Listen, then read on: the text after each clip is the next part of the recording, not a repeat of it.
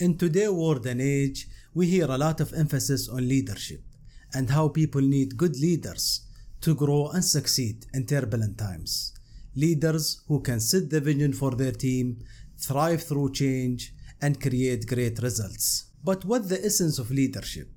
And can anyone be a leader? Why do so many people think there are fewer leaders nowadays? And how we can become better leaders? It is important to note that leadership is not a zero-sum game, where a person considered a leader and someone else is not. Every one of us act in some form of another of leadership from time to time, and every one of us at a level of leadership that can be improved. Finally, a person can be a better leader in some occasions and settings more than others. For the first, every one of us act in some form or another of leadership from time to time. Suppose a person did act courageously during an event. We can say that this person was a leader during that event or has demonstrated some form of leadership. For example, someone saved a kid from drowning. We can say that this person was a leader during that occasion or has demonstrated leadership. For the second, every one of us at a level of leadership that can improve. It means a level of leadership where a person has several qualities that make him a leader. Suppose a person is good at understanding his team but lacks long-term vision. We can say that this person at a level of leadership that can improve. Some people maintain a low level of leadership because their circumstances do not require a higher form of leadership, while others do not have the self-awareness to know their leadership levels and how to improve it. In addition, some people did not get exposed to conditions, learning, or training that can enhance their leadership level. Finally, a person can be a better leader in some areas or settings more than others. For example, a company CEO may be a good leader at his company, but a bad leader at his personal life, where he cannot manage the relationship with his family. This implies that leadership is a continuous journey and not a destination, and the more a person works on his leadership, the more he can be a better leader and go to the next level. With that, let's jump in our today's episode. First, what does leadership mean? According to Macmillan English Dictionary, the word leadership comes from the Old English word leaden, meaning to guide, which makes that meaning naturally associated with the heart of leadership, the essence of which leadership connects to the human side of things. I have been looking into different definitions of the word leadership until I realized this definition, which I believe cover the meaning of leadership. Leadership is a process of facilitating, harmonizing, developing, and maximizing human potential toward reaching goals, creating, and enduring change. Let's dive deeper into each word of this definition. Leadership is a process because it is not one-sided, where a leader stays in his place and gives orders. Suppose a leader only gives orders without considering his team circumstances. It will be one-sided and not a process. Leadership is a process because it is give and take relationship where a leader will have to consider his team circumstances and communicate to them while he makes his decisions. It is a process because a leader interacts with his team where someone may get sick, have difficulties achieving their goals, or face obstacles. A leader here is required to step in and offer support to his team to move forward. It is a process because leadership involves internal and external circumstances. A leader will have to face those events that involve change and hardship to carry his team through.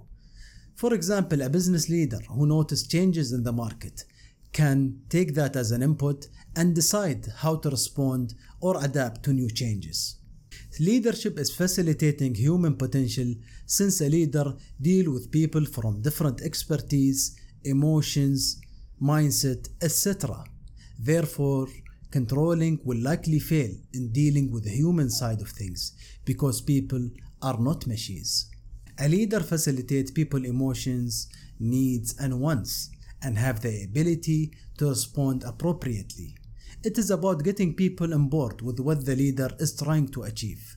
For example, a team may get frustrated or have resistance It is a leader who can facilitate and resolve such emotion on a timely basis to turn them positively or improve them. Leadership is also harmonizing human potential because it involves rallying individuals around shared goal or vision and making people work together, creating a shared culture for them.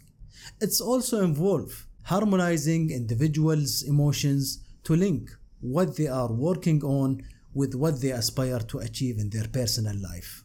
Leadership is about development of human potential because a leader long-term vision of having a competent team who can achieve results, overcome obstacles, and perform without the leader presence in the future. Is about developing a team that can deal with future challenges. This development is done through coaching, empowering, and so on. It comes from the leader mindset of addressing people interests beside organization interest. It also involves the long-term vision of creating successors and having people who can step in when the leader is not there. Leadership is about maximizing human potential. This involves seeing where the team can contribute the most by listening and seeking feedback. It's also involves extending support to maximize people's contribution, empowering the team to utilize their full potential, and seeing where the team can give their best in the job. In addition, a leader will maximize people's potential by aligning the team around a shared goal and making them work together with the right mindset for the job.